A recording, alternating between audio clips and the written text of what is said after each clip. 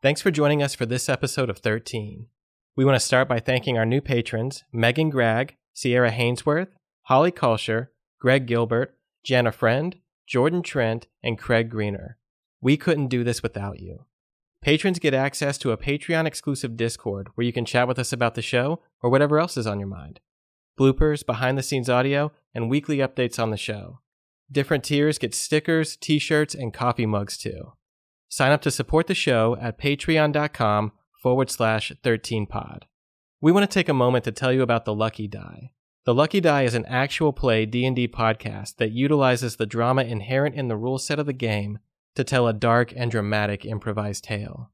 The show focuses on 4 flawed characters and the friends that they make along the way as they try to stop the apocalypse and make right the wrongs in their own lives. It's edited for audio quality with in-house scoring. It's a fun ride. You're going to enjoy it. Stick around for a trailer from The Lucky Die at the end of the show and look for a link in the show notes. Speaking of in-house original scoring, our very own in-house composer, Caleb Ritchie, made an appearance on a podcast called How I Make Music. Caleb talks about music and scoring for 13, in particular the Barrier Islands episode back in our first year. Go give it a listen at Where I Make Music, wherever you listen to podcasts. It's actually been a while since we've been on another podcast, and we know that a lot of our listeners are also creators, so if you want us to come on and voice a character on your show, or talk about something 13 related, or not related for that matter, look for our email in the show notes or get in touch with us on social media. Working with other creators is one of the things that makes this so much fun. Speaking of working with other creators, you know Shelby Scott from Too Many 13 Episodes to Count at this point. And this is just your reminder that Shelby's show Scare You to Sleep is back on all podcast platforms. If you lost touch with Scare You to Sleep when she was Spotify exclusive, well, she's back to wherever you were listening before, and with tons of new content that you missed while you were gone. If you're not already a listener to Scare You to Sleep, look for a link in the show notes, subscribe to the podcast. You're going to enjoy it. I promise you won't regret it. Today's episode is Lost Ladies, written by Lisa Short. Lisa is online at lisashort.com, and she's on social media on Facebook and Twitter. Look for links in the show notes. We've got a great show for you this month, and we're excited to get started. But first, let's talk about Athletic Greens. As you all know, I started taking Athletic Greens last month. I started taking Athletic Greens because I was looking for more energy in my life. I've been trying to get over that COVID funk and eat healthier and just live a better lifestyle. I've been using Athletic Greens for about 5 weeks now, and my energy level is exactly where I need it to be. Because if I'm being honest, I haven't been sleeping that well. I've been having these dreams. The best part is that the energy coming from Athletic Greens' AG1 formula comes from 75 high-quality vitamins, minerals, whole source superfoods, and probiotics, not from sugary energy drinks that keep you jittery and will follow up with a crash. And I can't afford to crash right now. These dreams. If he catches me. It's simple and easy. I take it in the morning before breakfast for maximum absorption. They even have travel packs to take with you on the go. Just 1 scoop in a glass of water while I look out at the rising sun, knowing that I'm safe for now. Athletic Greens supports mental clarity and alertness, and it costs less than $3 a day. That's cheaper than your cold brew habit, and they have over 7,000 5-star reviews. Right now, it's time to reclaim your health and arm your immune system with convenient daily nutrition, especially heading into the cold and flu season. Just 1 scoop in a cup of water daily, and that's it. No need for a million different pills and supplements to look out for your health. To make it easy, Athletic Greens is going to give you a free 1-year supply of immune-supporting vitamin D and 5 free travel packs with your first purchase. All you have to do is visit athleticgreens.com/13. That's all spelled out, not the number. athleticgreens.com/13 to take ownership over your health and pick up the ultimate daily nutritional insurance. And now, on with the show.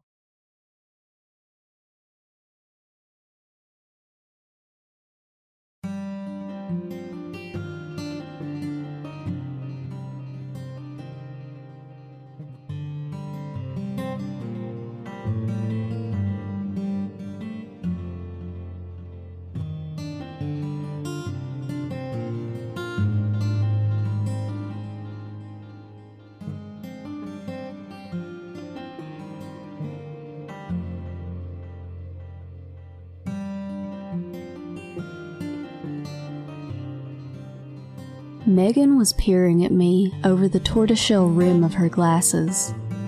"So, what did you say you were down here for again?" We sat in her living room. Her house was little, old and shabby, but still 1,000 times better than her family's trailer had ever been. I'd braced myself going inside, and then I'd been ashamed because, of course, there weren't any month-old diapers stuffed under the furniture. The house smelled like cinnamon and baked chicken, not rotted food and backed-up toilets. Megan wasn't her mother, any more than I was mine. I spoke up. "My company's trying to set up a supply chain deal with a company headquartered in Kansas City." She was staring blankly at me. I went on. "They flew a bunch of us down here to demo the equipment we build. Not the actual equipment, but just drawings of it and, simulations. On a computer," I finished meekly. Suddenly, she grinned, a silver incisor gleaming at me as she leaned back into the couch cushions, folding her arms across her chest. "I knew it," she said. "I always knew you'd end up with some nerd job." The affection in her eyes was real and solid. They'd warmed up, bright blue now in the sunlight. I'd forgotten that trick her eyes had of catching the light when she was happy. I smiled back and she blinked at me, shaking her head, and kept talking. "You look just the same, and you sound just the same too." I smiled. "I'm pretty sure I look older. I'm a lot closer to 30 now than 17. "You and me both," she said. And it was true. She was exactly 1 month older than I was. Our closeness in age had delighted us when we were kids. Our resemblance to each other even more so. We'd always been within an inch of each other's height, with the same ratty, dishwater blonde hair and skin that tanned easily, unfreckled, brown in the summer. We always said we were like sisters. Neither one of us had any actual sisters. I'd been an only child, and she'd been the only girl in a family of 5 boys. But both the resemblance and the friendship had started to fade by the time we reached high school. The last time I'd spoken to her had been right before our junior year, when we just happened to be in the same line to pick up our textbooks. I'd heard later that she'd dropped out of school entirely and run off with Joe Peterson. And, speaking of the devil, I asked, "Where is Joe, anyway?" She exhaled loudly, then sucked in a deep breath. "Joe's in the kitchen." A violently red mop of hair poked around the doorway. The freckled face beneath it split into a broad grin. He straightened up and sauntered out into the living room. "You look just the same," he said. "I already said that," Megan told him. Megan gave him the same look she'd given me. She talked about him like he wasn't in the room. She told me that Joe's been a paramedic with the county ever since his enlistment ran out. Then, under her breath, she told me that she was so done with the military bullshit. Joe nodded smugly, as if there'd ever been any doubt that he'd turn out well. He had always been like that, seemingly filled with an inexplicable assurance that nothing in life was ever that bad, that anything could be worked out right in the end. Maybe that was what Megan had seen in him all those years ago, and still saw in him, judging from the way they sat together now on the couch. Megan got her phone out and was proudly showing me pictures of her sons. They were spending the week at Joe's parents' place, out in the country. She said they'd be back late Saturday night. "You're staying through the week, right?" she asked. I nodded. Till next Thursday." She was looking at me expectantly. I gave in to the inevitable. "I'd love to come over for dinner one night and meet them," I said, to her obvious delight. Joe spoke up. He said we could do dinner any night but Sunday. There was something abrupt about it. I glanced over at him. He was staring at the floor, his fist stuffed between his knees. Megan agreed. Sunday wouldn't work for them. There was an awkward moment in the room. The sun had moved past the window while we had been talking. Megan's eyes had lost their sparkle.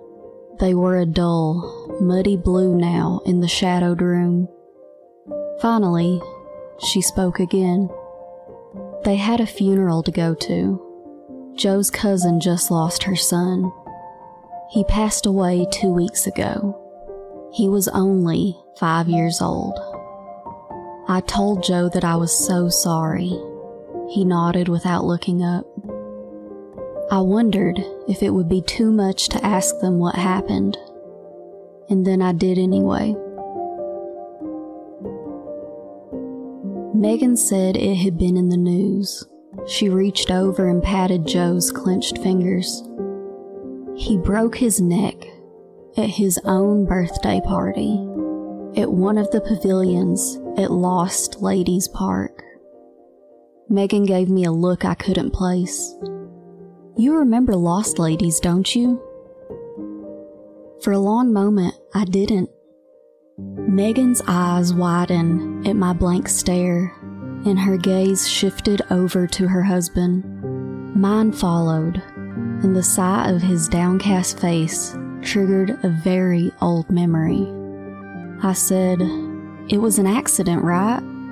But as soon as the words left my mouth, I felt like an idiot. Megan wasn't angry. She said, "I don't know." She explained that the little boy was scared of the woods. He would have never gone into it alone, but somehow he ended up there. Megan said he got his foot caught on a root and took a bad fall. She took a deep breath. She explained that the examiner who did his autopsy said he'd probably been running, tripped, and hit the ground at a wrong angle. His mother just thought he'd gone a little way past the tree line and didn't start looking for him for a good 15 or 20 minutes. But the doctor said it didn't matter that it'd taken so long, that he'd died right away, and there wasn't anything she could have done.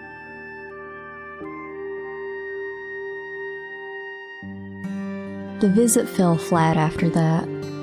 Joe must have been close to his cousin, or, God forbid, he'd had to deal with the kid's body himself. He was a county paramedic after all. Megan made me promise I'd call her Saturday afternoon and arrange to come by next week.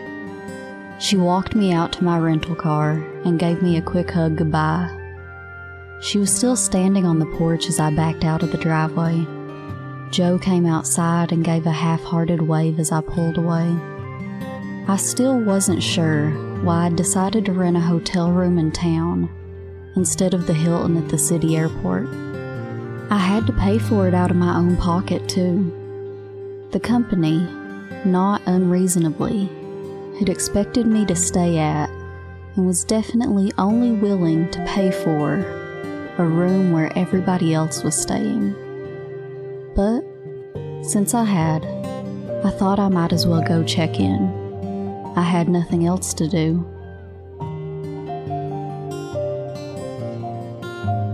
I barely needed to pay attention to where I was going.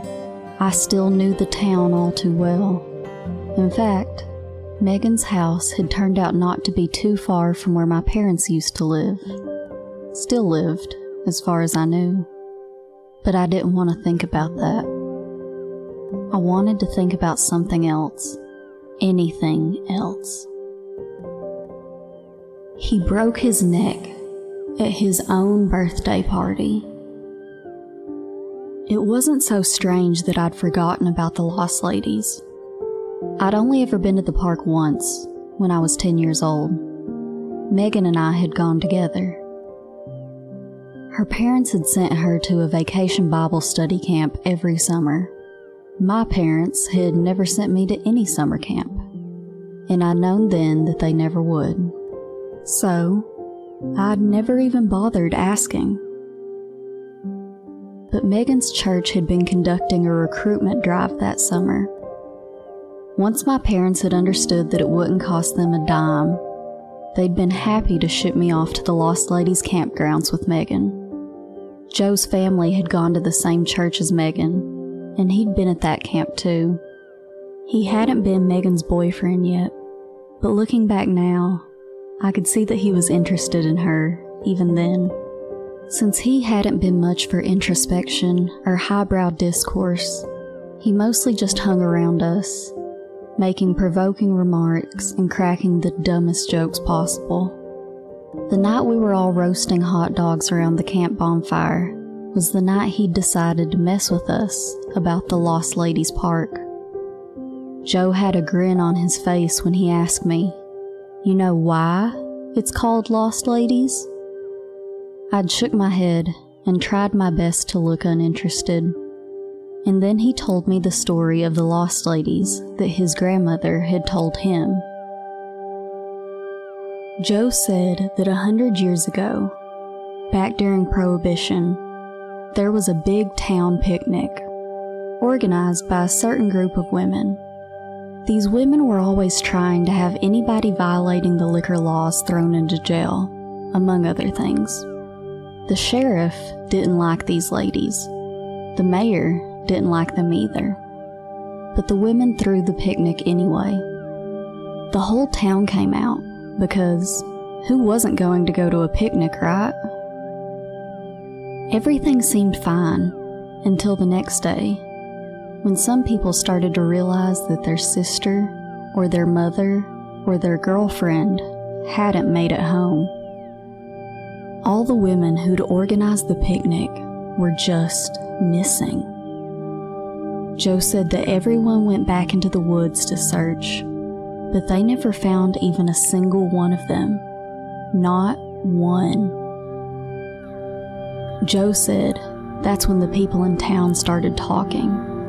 They said that the sheriff and the mayor had been the ones who took care of the women, if you know what I mean.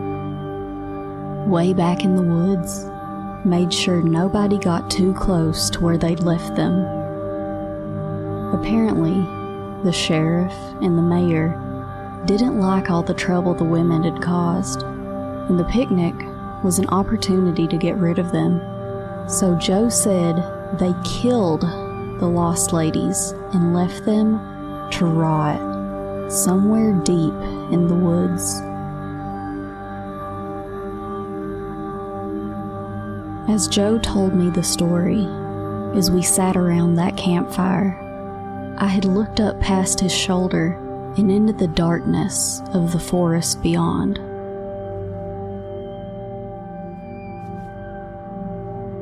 The singing from the other campers had faded away behind us. The wind had risen, and the murmuring rustle of the leaves rose to a roar. Joe whispered in my ear, "Every so often, some kids are out playing at the park, in the woods, or by the lake, and they're never seen again. Not every time, not most of the time, or even half the time, but it still happens." Joe paused, then said, "People say it's the Lost Ladies. Their ghost."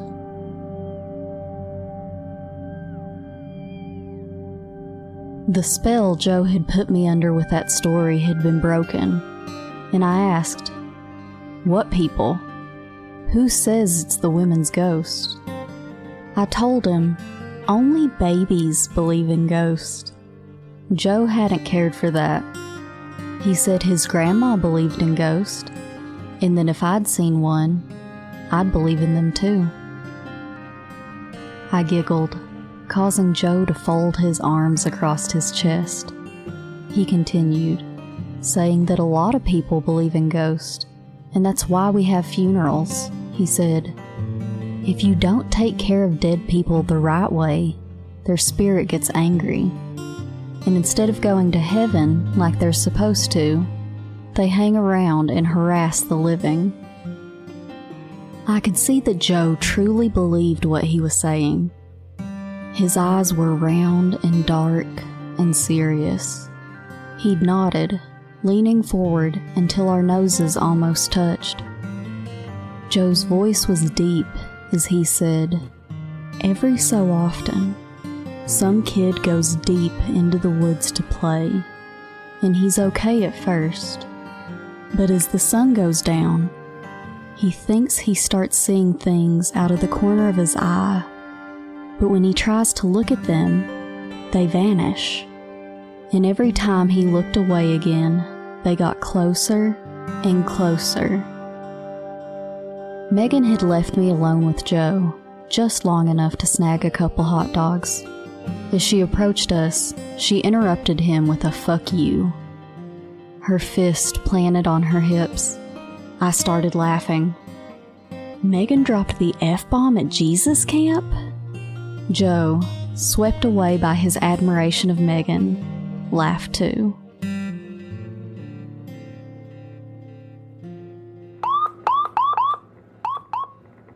A siren from behind me made me jerk upright, slamming onto the brakes.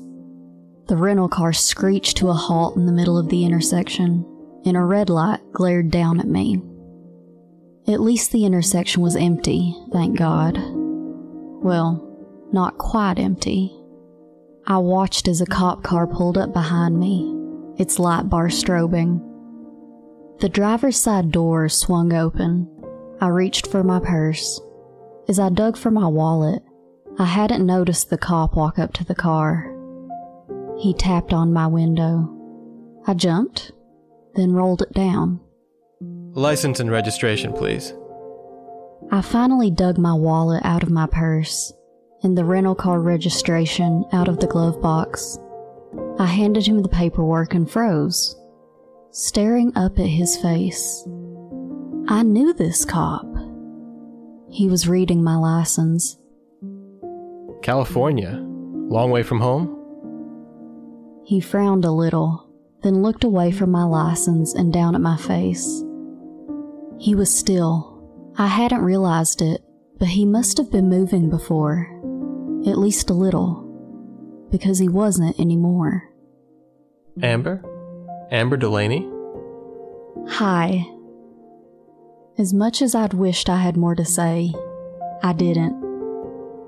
Did he really remember me too? Or had he just been reading my name off of my license? He pulled out an electronic pad and tucked my driver's license in the corner of it. Visiting family? I said no, but I regretted it as soon as I said it. I should have just said yes. Who cared if it wasn't true? I told him I was on a business trip in the city. I just thought I'd stop by and see a few old friends, since I was so close. Did you notice you ran a stoplight? Well, not till after I'd already done it. I'm really sorry. I'll just give you a warning this time. Try to pay closer attention, alright? I nodded, embarrassed. He passed my license and registration back to me. So where you heading now? The Red Roof Inn, downtown. That's where I'm staying. I gave him what I hoped was a neutral smile. I was feeling more rattled by the second. Do you remember me? His eyes were serious. I desperately wanted to look away, but I managed not to. Yes, I do remember you. My voice was a little hoarse. You were very nice to me back in the day. Thank you. I sounded ridiculously formal. I didn't know your name, though. Greg. I'm off duty in an hour. I was gonna get a drink somewhere if you want to come along. He glanced away, his mouth curling up at the corners. Sure, I said. He suggested the bar at the hotel. I felt my own mouth stretch into a big smile. See you there.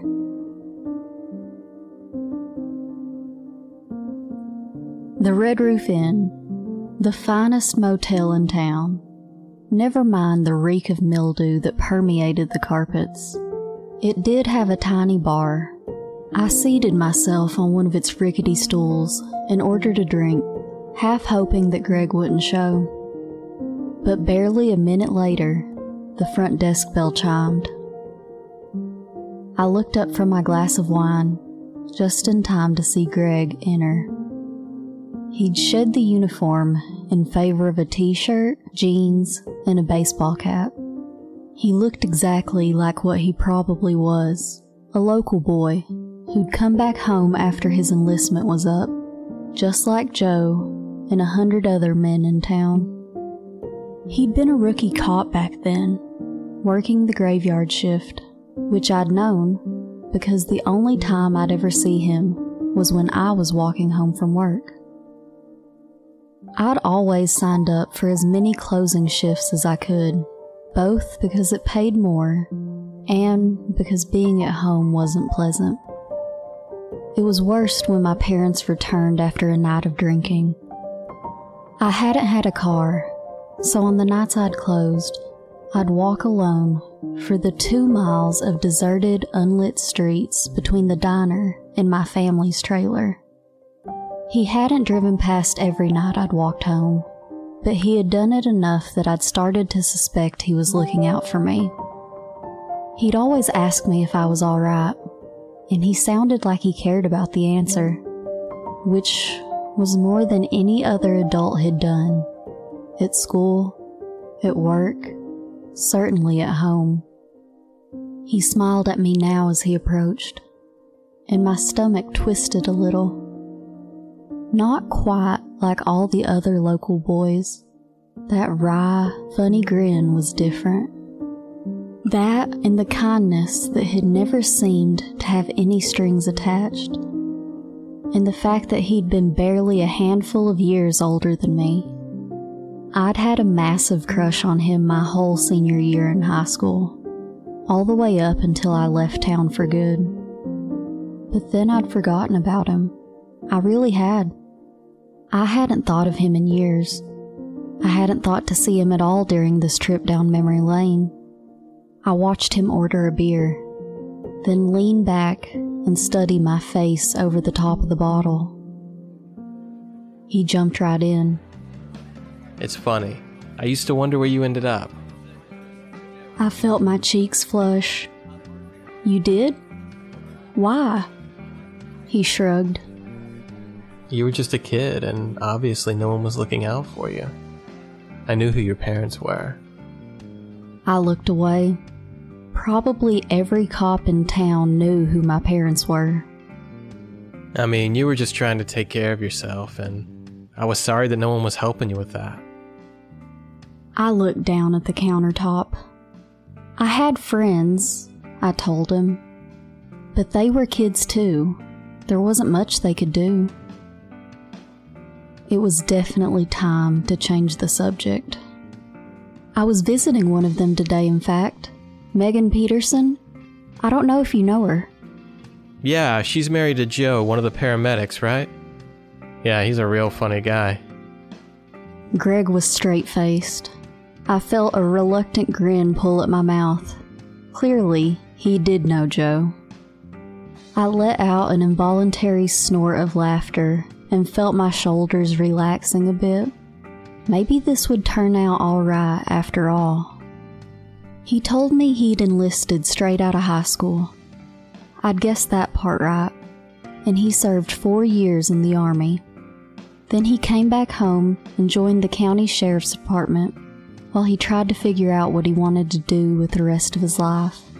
But then, he'd managed to knock up a girl he was dating while he was still figuring all that out. So, he stayed. First married, then divorced, but still tethered to the town by his now 5-year-old son. 5 years old. He winced when I asked him about Joe's cousin. Oh yeah, that was a bad day. I wasn't the one that found him, but I was there when they brought him out of the woods. I was honestly surprised that his family decided to have a party out at Lost Ladies in the first place. Most people don't do that these days. It's always had a reputation. I mean, you probably remember from growing up here. He took a long drink of his beer. A few years ago, some kids threw a graduation party at one of the pavilions, and there was a couple that went missing afterwards. Nobody was sure if they disappeared from the party or if, I don't know, maybe they went somewhere else and disappeared from there instead. But one of the kids we questioned said that she'd seen him sneaking off into the woods after midnight. We didn't find anything. They never turned up. Maybe they just took off together, I don't know. But still, it's kind of turned most people off to the park for good now. Not to change the subject, but how long are you back in town? I felt myself stiffen, and I made an effort to relax. Another week or so. He nervously stared down at the empty bottle in front of him. So this trip home, is it a one-time thing, or are you going to be coming back more often? I really don't know. That wasn't quite true. I didn't have to come back if I didn't want to, no matter how the company's presentation turned out. He sat up straight and started pulling out his wallet, then stopped, turning to face me fully. No grin this time. Do you have any plans for tomorrow? I stared at him hopelessly. He looked exactly like everything I'd never wanted, except that I had sort of wanted it once upon a time. But once upon a time was nearly a decade ago now. All I had to do to keep it that way was to open my mouth and say, thanks, but no thanks. Or I could even soften it with some kind of lie that I had a boyfriend back in California, that I'm not looking to date right now. But instead I told him, no, I don't have plans.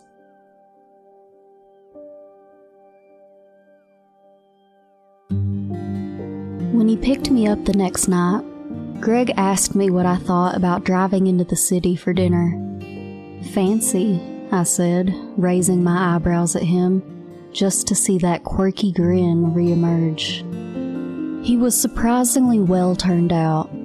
Short dark hair neatly combed back, wearing a button-down shirt and khakis, and smelling faintly of soap and a spicy aftershave. My teenage crush had come roaring back to life. It was weirdly nostalgic. Had I so completely forgotten what a crush felt like? How long it had been since I had one? And what the hell was I thinking? He has a kid, for God's sake. I'd never even babysat as a teenager.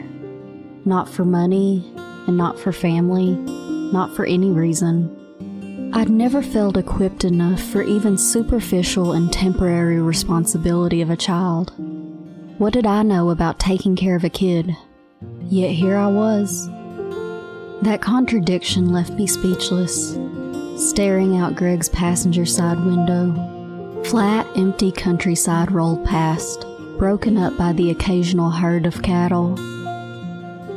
Home. You thought you'd got away. I set my jaw. The sharp buzz of a phone interrupted my thoughts. The dashboard screen lit up with an incoming call from Mary Ellen. Greg's shoulders visibly stiffened. He answered the call, and it came over the car speakers. Greg? A woman's voice crackled through the car. Greg, I can't. The phone connection breaking up. Get out. I heard, Greg! Greg, and then a series of sounds, half words. Me, can, you hear me? Me, out, Get out. need, Sammy. Greg turned the hazard lights on and pulled the car over onto the shoulder. He rose his voice at the dashboard, telling her that she was breaking up. You have to get Hey, out. I need you to go somewhere with a better signal. What about Sam? His hands tightened so hard on the wheel that his knuckles shone white through his skin. The static abruptly cut out. leaving us sitting there in silence, staring at the still active display. And then a whisper came over the speakers. 2 words. Lost ladies. The screen went dark. Greg exhaled hard. He said it was his ex-wife. I'm so sorry. She might have heard that I had a date. She's friends with one of the county dispatchers. She does this sometimes. I'm so sorry to ask, but Sammy's my son. We're actually pretty close to Lost Ladies here. Would you mind if we took a quick detour? The turnoff is just a few minutes back. I told him of course not, and I even managed to smile. It wasn't even a lie. I was starting to get desperate, to rid myself of this deeply unwanted longing, a bizarre mixture of attraction and repulsion that I barely even understood. If a side trip to a haunted park in search of his kid and alcoholic ex-wife didn't kill it, nothing would.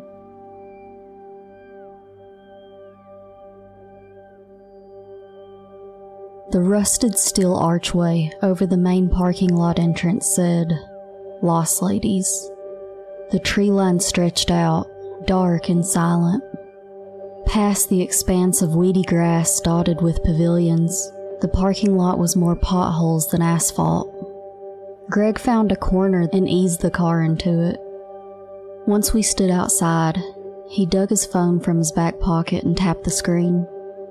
A ringtone shrilled out from its speaker.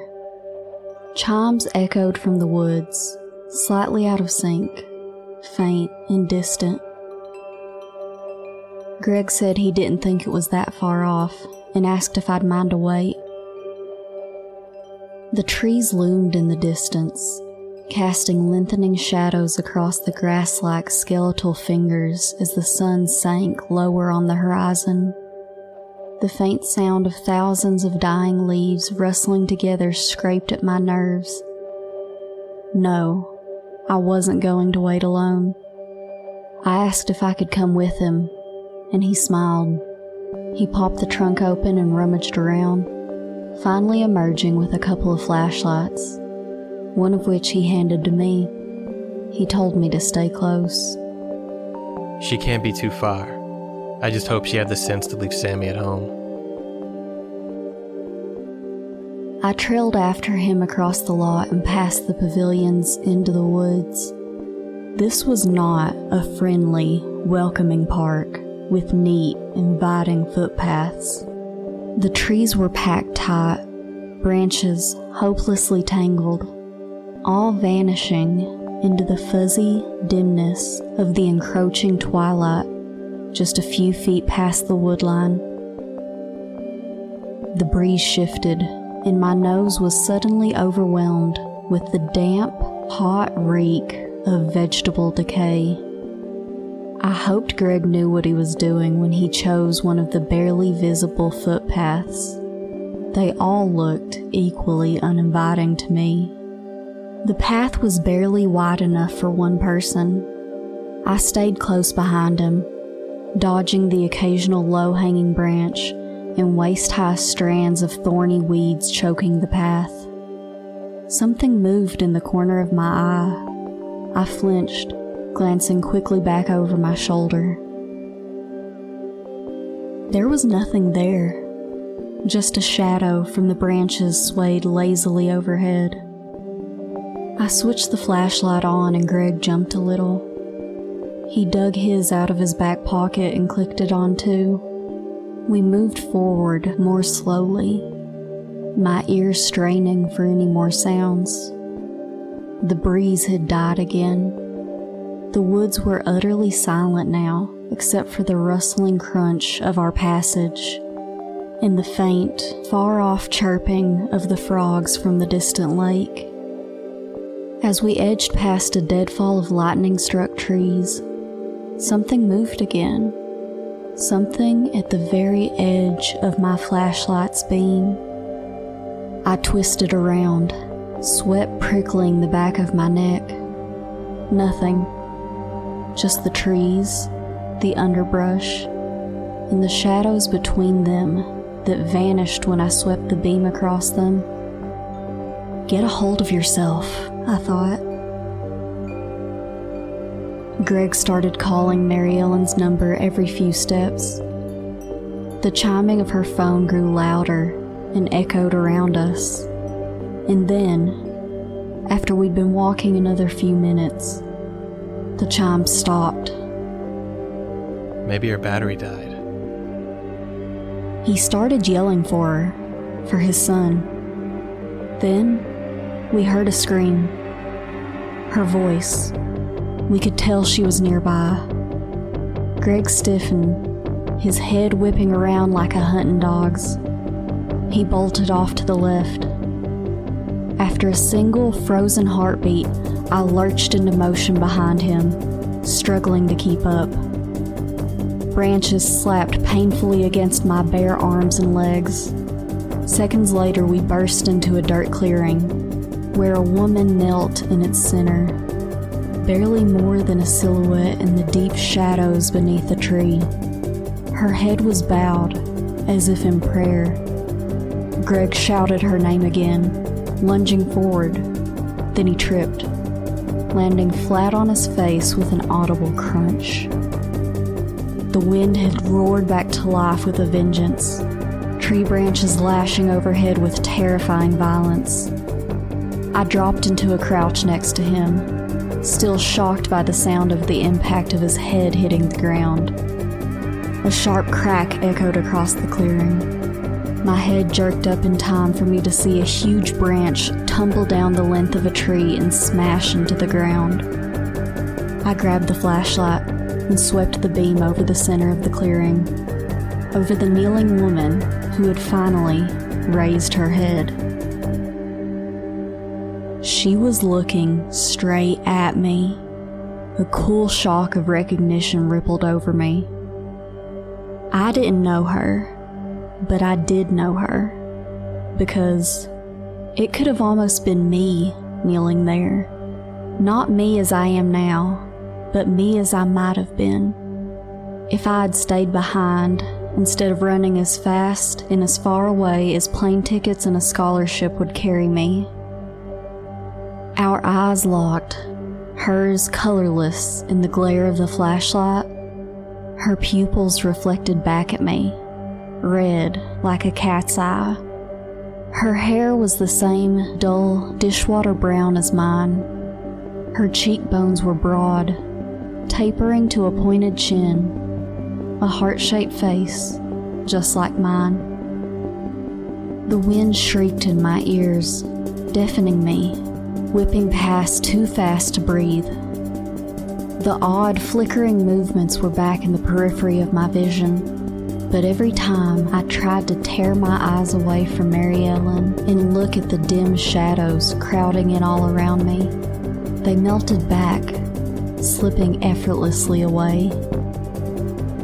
You think you start seeing things out of the corner of your eye, but when you look at them, they vanish.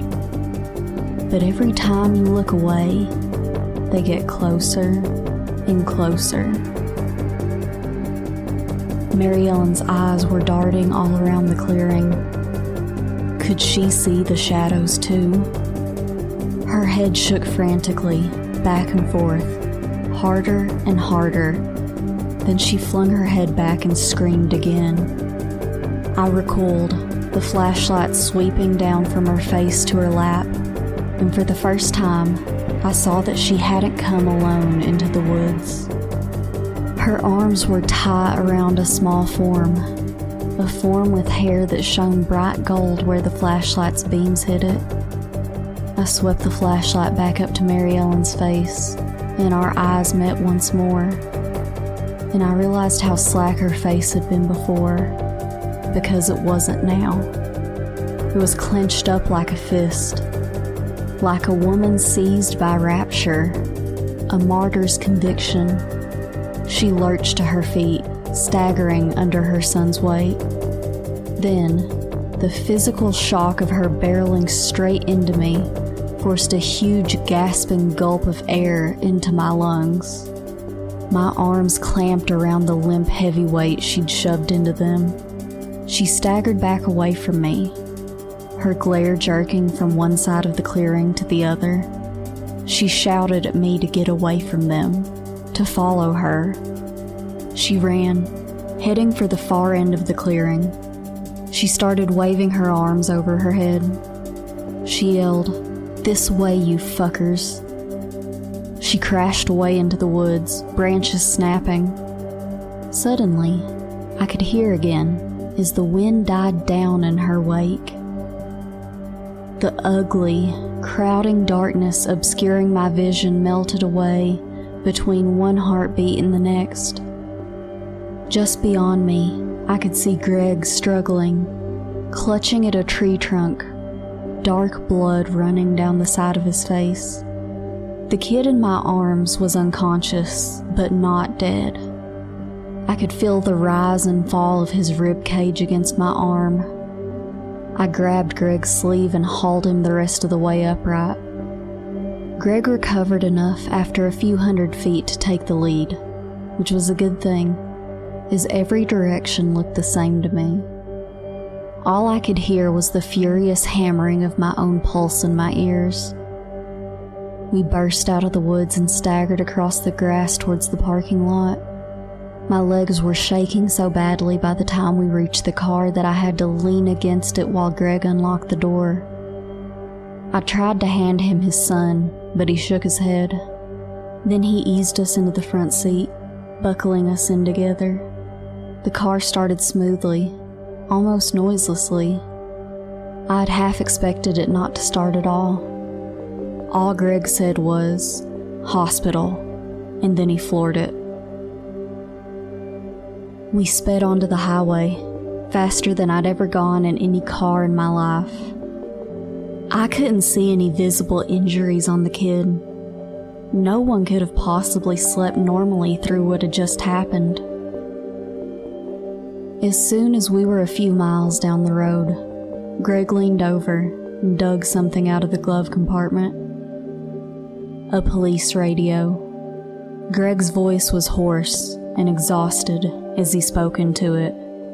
He said things like, "My ex-wife and lost ladies, and our son ran off into the woods."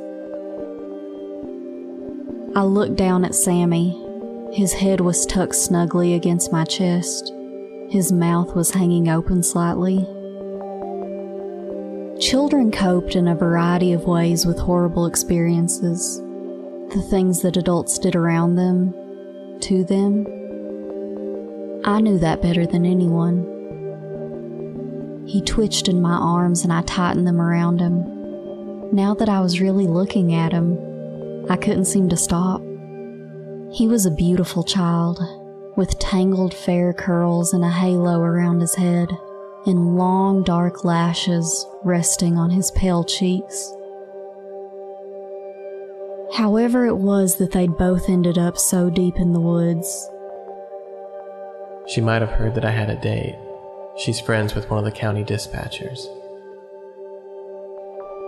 Had she looked at Greg all those years ago and seen a way out of whatever personal hell her life had deteriorated into?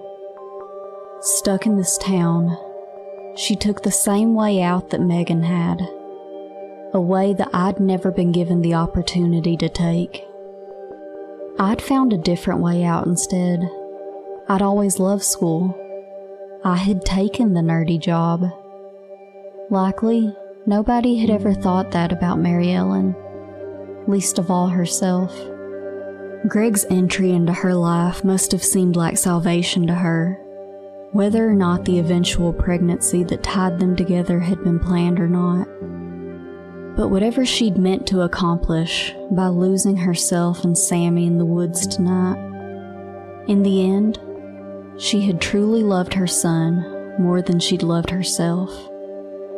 More than either one of my parents had ever loved me. Sammy's face blurred and swam, and I squeezed my eyes shut, but the tears escaped anyway, burning my face. Something brushed my leg. I pried my eyes open and looked down. It was Greg's hand, resting lightly on my knee. I thought of how he'd flung himself into the woods after Mary Ellen, who had given him a lot of reasons not to love her, and the way he'd held me and Sammy so tightly against him. The way he was calling in a rescue team to look for Mary Ellen, even though it was impossible to imagine that he wouldn't be looked at with suspicion, that nobody would try to fix any blame on him for whatever it was they found. He would be easy to love if I had been in the way of loving anyone. The last person I'd loved in my entire life might have been Megan. I almost couldn't remember loving my parents at all. Why do you think people have funerals? If you don't take care of the dead the right way, their spirits get angry. And instead of going to heaven like they're supposed to, they hang around and harass the living. Did Greg see any of it? Had Greg seen what Mary Ellen and I saw, or had he been knocked out too quickly? Had it just been Mary Ellen and I alone in the woods? With what? What happens to the dead when you don't take care of them the right way? What happens to the living when you don't? A faint glow caught my eye to the east. It couldn't be morning already, no matter how long the night had felt. It was the city lights out on the horizon, drawing closer as Greg's car drove on the highway. Light. Maybe it was time I did start trying to love again. Somebody or something. Maybe I'd been hiding in the darkness too long. I closed my eyes as tears rushed down my face, and I kissed the top of Sammy's little head.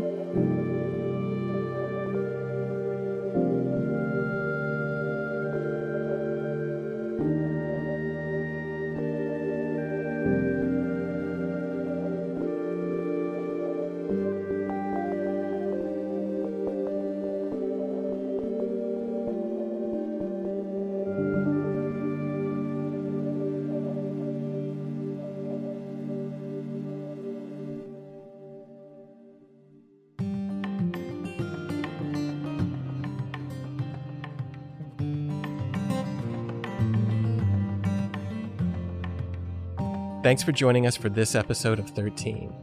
If you like what you heard, stop what you're doing and leave us a 5-star rating and review wherever you listen to podcasts. This month's story was Lost Ladies, written by Lisa Short, narrated by Bridget Howard. Mary Ellen was Liz Walker, Greg was Ian Epperson. Editing and sound design by Liz Walker, music by Caleb Ritchie, assistance from Brooke Jeanette.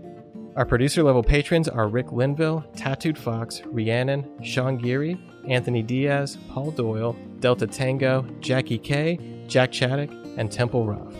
Thank you so much for your support. Our patrons get access to an exclusive Discord channel to chat with the creators and a second monthly reading, merch, bloopers, behind-the-scenes content, and weekly updates on the show. We're on social media, Facebook, Twitter, and Instagram at some version of 13pod or Pod13. Just look for the logo. We'll have links in the show notes. If you'd like to submit a story to be performed on the show or contact us about anything else, get in touch at info@13podcast.com. You can find it in the show notes. Stay tuned for a trailer for The Lucky Die. Bridget Howard is taking a walk in the woods. Thanks for listening. See you next month.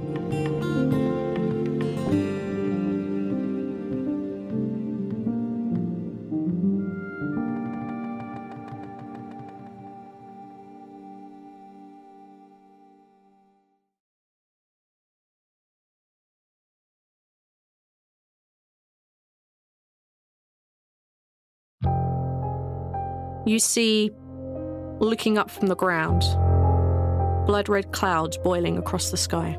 You did ask me to bring the thunder. Dejin! Help! I've got the chalice, please! Well, if they're following you, then I guess that takes care of a loose end for me. All of you feel the earth beneath you shake and crack and break. I feel that I have failed both of you, and I am sorry for that. This has nothing to do with you being a bad leader. Do you want a countdown? Oh, I think I want a countdown. I wanted 3, to help. I always had good 2, intention. I 1. did not deserve to die. Now. The Lucky Die podcast is a weekly 5e Dungeons & Dragons actual play podcast. Join our adventure every Monday wherever you download podcasts by searching for The Lucky Die.